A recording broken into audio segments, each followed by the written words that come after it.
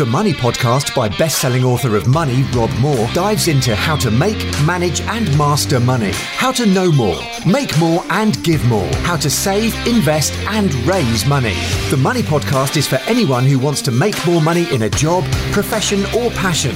For money masters and money disasters. They say money doesn't make you happy. Rob says it does. Hi, it's Rob Moore here. Now, I believe there is one main metric to make more money in your business that you must track, that most people aren't, that will make a huge difference in your revenue, in your referrals, in your reach, in reducing your marketing spend. The list goes on. Now, the acronym, the letters are LCV. And I'm going to share with you what that means and how to work that out in a moment. What a lot of people aren't doing is tracking all their metrics in their business. So they don't know where they're generating their leads from. They don't know the cost per acquisition of client. They don't know their maximum cost per acquisition of client, which I call the MAC, maximum acquisition cost per new client. They don't know what different lead sources are generating the different quality of leads. They don't know actually if one lead source is sourcing the best clients or types of clients, and one lead source is sourcing the worst kind of clients, the ones that want a tenner for a fiver, and they want their pound of your flesh and massive customer service and admin costs to you. So I'm going to share about 9 or 10 points on LCV, what it means, how to track it, and how to maximize the revenue in your business. Just before I do that, I'm going to share this into one of my groups. If you're listening to the Money Podcast, thank you for being a subscriber. And I've got something special to announce at the end of this podcast, which people have been asking me for ages and ages, and finally is going live very soon. Okay, so lifetime client value is LCV, lifetime client value. Now, this is the value to you in total per client for the lifetime of the client, possibly the most important metric in any business. Now, if you don't know to the pounds and pence what your lifetime client value is, then you have no idea whether you should be looking to acquire new clients, whether you should be looking to create new products and services to sell to your existing clients, or you should sell more of the same products and services to your existing clients. If you don't know what your lifetime client value is worth, you don't know how much, where you should be marketing and how much you should be spending. So if you know your lifetime client value, which I'll tell you the metric for in a minute, it's actually really simple. Then you can essentially loss lead at the front end. So I run many events which are low cost, multiple streams of property income, business breakthrough summit, etc. Now, these events can be 2 or 3 days. They're usually in our training suites in Peterborough, so they have less cost than if we were to hire a venue in the AV in London. But sometimes these events can cost us 10, 15, 20,000 pounds to put on. I've got to stump up all that expense if I'm giving a very low cost ticket which doesn't cover the cost of the event, or sometimes I'll even gift a free event. But I know that once people come to one of those events, on the business breakthrough side, the spend might be £1,200 per client. The multiple streams of property income side, it might be £1,500, £2,000 or £2,500 spend per client. And then there's the staircase of products and services that go beyond that. And this, by the way, goes for serviced accommodation as well, because I think a lot of people with serviced accommodation kind of just target new clients. And when I say clients, new, people to stay in their rooms. But actually, if you remarket to get back in touch with existing clients and gave them a small discount, usually what we do at Progressive Let, so we have 22 serviced accommodation units that bring in £520,000 gross income. And I think Airbnb-Booking.com, they charge around about 10%, give or take. You'll know the exact number if you're in service accommodation. So what we do is we go back to the client after they've had a booking and we give them that discount. We pass it on to them because we don't have to pay it to the channel managers or the service providers. and then we get a rebooking. Now, of course, you don't get 100% rebooks. Here's the next thing as well. With corporate clients, so when you go to companies who send their staff to towns or cities to do various jobs, we've had an 11-month booking before. We've had a few 9-month bookings. Now, when we first started doing service accommodation, I assumed we'd have only one-night bookings. Now, sometimes things are harder than you think, but sometimes things are easier than you think. So if you get these large bookings, 3 months, 6 months, 9 months, you've dramatically increased the lifetime client of that, the lifetime client value of that client. You've gone from their lifetime client value being one booking for one night, averaging out at the average cost per room, and that would be the average order value, the AOV. But then if they rebook, and then mass book, and you incentivize them maybe to do that with a bit of a discount, you've dramatically increased the lifetime client value with no extra marketing costs. You're not paying Airbnb, Booking.com. You're not running Facebook ads, etc.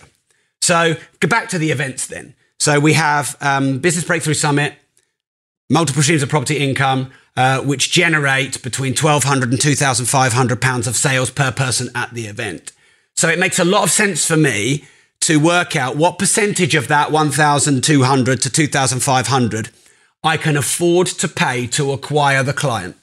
Now, this goes to maximum acquisition cost. So I like to look at maximum acquisition cost. Sorry if we're getting a bit technical, but it's bloody important. As about 50% of the net profit of the client. So if your net profit is 20%, then 50% of the net profit is 10%. Now, if they're £1,200 to £2,500 in gross sales, so 20% is 240 to 500. Half of that, or 10% in total, is 120 to 250 pounds.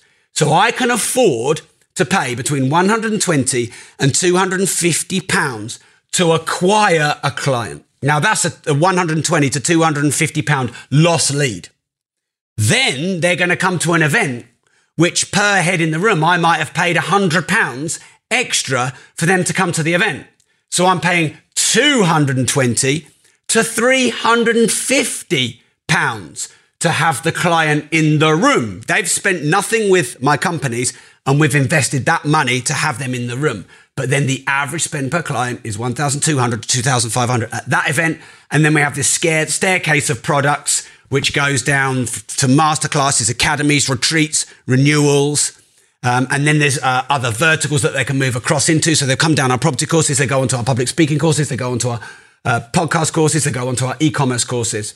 And so the lifetime client value for us, in fact, our highest client has invested £85,000 with us. Our top 50 clients have all invested more than £40,000 with us. Now, that's not in one go. That's over many years in a staircase fashion, in a non-friction fashion, in a way that they do at their own pace, at their own time. In fact, probably 80% of our products and services you can actually never see and you don't get offered until you've done the next event where we feel then it's time and you're ready, because, it can be a bit much if you sell everything to everyone at the same time. You like BMW, what they're trying to do is get quite a young person to buy a 1 Series. That'll be a vast amount of their marketing, because once they buy a 1 Series, then they might upgrade to the 3 Series, the 5 Series, the 7 Series, the 8 Series, etc. Okay, now a new customer is likely to be about 4 times as expensive as an existing customer. And most businesses are a bit hell-bent on focusing on new customers. But new customers are much more expensive. They're harder to target. There isn't the trust, the rapport. They're skeptical. They don't know you. They're getting marketed to by everyone. We're all getting, interrupted on our feeds and everywhere we are. Stop, buy my stuff, stop what you're doing that you're enjoying doing, and, look at my marketing. So I have no problem with marketing, by the way. And if we're all fighting for attention, you've got to find a way to get attention. But that is obviously attritional, and that has a much higher cost. Whereas once you've got a client, once they've spent that first £1 with you, they've made that first transaction, that's the biggest friction point. Then remarketing to existing clients for new products and services, on-selling them or offering them, sometimes at discounts, the same products and service again, can dramatically increase your lifetime client value, and it can actually incrementally reduce the cost per acquisition of the client. So to work out the lifetime client value, it's actually quite a simple metric. And it's not average order value. So average order value, if you have different products and services at different prices, is the average amount that a client purchases. So if you have rooms between 200 and 400, the average order value might be 300. The lifetime client value is your total sales divided by your total number of unique customers or clients. Now, this is really important to track. Your total number of sales divided by your total number of unique clients. Sorry if I sound a bit out of breath. I've actually just done a workout. So you want to measure this every 6 to 12 months because as your turnover goes up, your hopefully lifetime client value will go up. But your turnover could go up, but you're getting more new customers, which are costing you more money, and you're selling less to existing customers, and your profit margin could actually go down, and your lifetime client value could go down. Whereas you could rest from trying to acquire new clients for 3 months, for example. I'm not saying you should, you could, and only focus on existing customers, get better customer service, better client care, better customer journey and experience, more customer love, more random acts of kindness for them. And of course, letting them know about your new products, services, offers, renewals, subscriptions, etc. You could dramatically increase the profit and reduce the marketing costs. So if you do this every 6 to 12 months, your lifetime client value will change depending on number of new clients, number of sales to existing clients, etc. Now, as your lifetime client value increases, you can then take a portion of that profit and reinvest it into your front end, into your marketing, which creates this virtuous cycle where you will get more clients and therefore longer lifetime client value. Now, a lot of people, when they start their business, are thinking, how little can they spend? And from an overhead perspective, a fixed overhead perspective, that's smart. You don't want to put massive strain with loans and premises and stuff that's really expensive and stock that you can't get rid of. That's fixed costs. But variable costs, such as marketing, you want to be testing all the time. And you absolutely want to be investing a portion of your profit back into marketing. So Mark and I retain about 50% of our net profits in the company.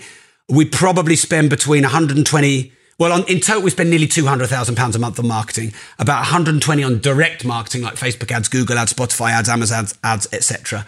And then the other sort of 80 grand in other areas of marketing, maybe brand marketing or sort of non-direct response. But I think it's wise to have 20% of your marketing budget, which you're prepared to test and lose. That is new marketing media, where you're testing what the new maximum acquisition cost per client is, and you're testing to get multiple streams of leads. So the new area we're testing is Spotify. So I'm prepared to spend about 30,000 of the 200,000 a month in unproven, new, untested marketing media, knowing that probably 70% of that money I might as well just light it, smoke it. But unless you test, you don't know. Now, we were all testing years ago Google ads, then Facebook ads, and whatever marketing media worked for us now that didn't work before. So the maximum acquisition cost, the MAC, the maximum you can pay to acquire a client to still have a sustainable profit margin, I recommend about 50% of your net profits. If your net profit is 20%, 10% of the turnover or the product value, I suggest you could invest in marketing to find a new client.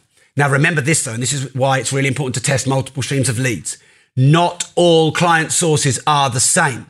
So you could have a client source from, say, Groupon, which makes really cheap frequent offers, or secret sales, which sells products at a really big discounted rate. And then you could have leads that come generically from your website that have done a lot of research in their own time on you. And you might find that Groupon has actually a net loss, or you might spend 120 to 350 pounds to acquire that client, but they might only spend 50 pounds with you for the lifetime. But then the people who naturally have been listening to your podcast, reading your books, searching your website, building remote rapport with you, they may spend £5,000 per lifetime of client. So it's really important not just to track lifetime client value and maximum acquisition cost on a generic basis, but per lead source. And that's not as difficult as it sounds. Get a VA or an outsourcer, or your PA or someone in marketing to do it part-time, some kind of accountant or bookkeeper who can track KPIs and enjoys it. Or you just have a spreadsheet and go, okay, I get my leads from Facebook ads, Google ads, Spotify ads, Amazon ads, organic messages on LinkedIn, organic messages on Facebook. And then you track all the way down the line what they buy and when they buy and where they buy. And then you work out the lifetime client value per lead source. And then you slow down or stop or tweak the areas that aren't working. You tweak the marketing and the conversion environments. You rewrite your copy to have it to be more accurate to that specific vertical. Or you just can it completely because it doesn't work, because it brings you the wrong kind of clients. And then you upscale the areas that work the most. Now, if you grow fast, your lifetime client value can reduce because there's chaos and breakage. You can get new clients, but then bad customer service, complaints, reputation issues, legal issues, and your lifetime client value can go down. So you're always sort of expanding and contracting between acquiring new clients to generate new turnover and business and looking after existing clients to make them happy. And hopefully, ultimately, they invest more money with you with renewals, repeat business, new product purchases, or, ongoing subscriptions, for example. If you're a subscription business, every time you lose a subscriber, you've lost future lifetime client value. So sometimes it's better to retain a subscriber than it is to try and buy and find a new one. All right, great. And then finally, referrals. So as your lifetime client values extend and you get happier clients who've invested quite a lot of money and time with you, ask them for referrals and repeat business. The happiest clients are the ones that are going to give you the best referrals, the best quality of referrals, are going to be the most keen to do that. And then that increases your lifetime client value further because referrals cost you virtually nothing. You may decide to pay them a referral fee or give them a gift, but actually it's going to be a lot less than acquiring a new client. So thanks for tuning in. Now, this thing that people have been asking me for over and over and over and over is I announced a few months ago that I was going to do a series on my money podcast. And I was going to do going from debt to zero to 100 grand, 100 grand to 250, 250 to 500, 500 to a million to 5 to 10, and 10 to 20.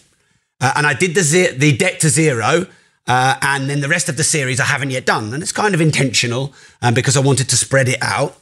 But coming in the next couple of episodes, I will be doing the second and third in the series, which is going from 0 to 100 grand and then 100 grand to 250 grand. It will be a deep dive. It will be a long episode on all the different elements, facets and stages of going from 0 to 100, 100 to 250.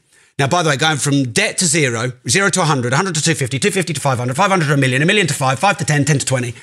There are different actions, different strategies, different tactics and different mindsets to go through each stage. I couldn't say to you go from 0 to 20 million. Because it's actually micro stages. You've got 7 stages of a business. You've got the idea stage. You've got the startup phase. You have the systemization phase. You have growth phase 1, growth phase 2. You have legacy phase. You have exit phase. And at each phase, you need a different mindset, a different skill set, a different culture, a different set of staff and systems and processes, and a different vision. So I will be extending that series on this money podcast. So if you subscribe already and you're listening, great, it's coming. You don't have to do anything. If you're watching this video live, make sure you just find on Stitcher or iTunes My Money Podcast. They will be going live. Also, our highest downloaded podcast to date, and this was only 2 episodes ago. Usually it's the early episodes that get the highest downloaded, highest downloads, was my interview with Martin Fritzen, who wrote How to Be a Billionaire. That was an epic download for my podcast on money. So if you haven't listened to that, you'll want to listen to that. I read How to Be a Billionaire when it was 2006, early 2006. Really big mind opener. I think it was all a bit beyond me then because I was just kind of out of debt, but it really blew my mind. And so to be able to interview the author, 13, 14 years later, and really unpick the successful traits of the greats, of the billionaires, and reverse engineer that to help you move towards more money. You don't have to necessarily want to be a billionaire, or you might want to. That was a great thing to go through. We did a 90-minute episode on that. And he's my first actual guest on the Money Podcast. So Stitcher, iTunes, Spotify, Money. Thanks for tuning in. And remember, if you don't risk anything, you risk everything.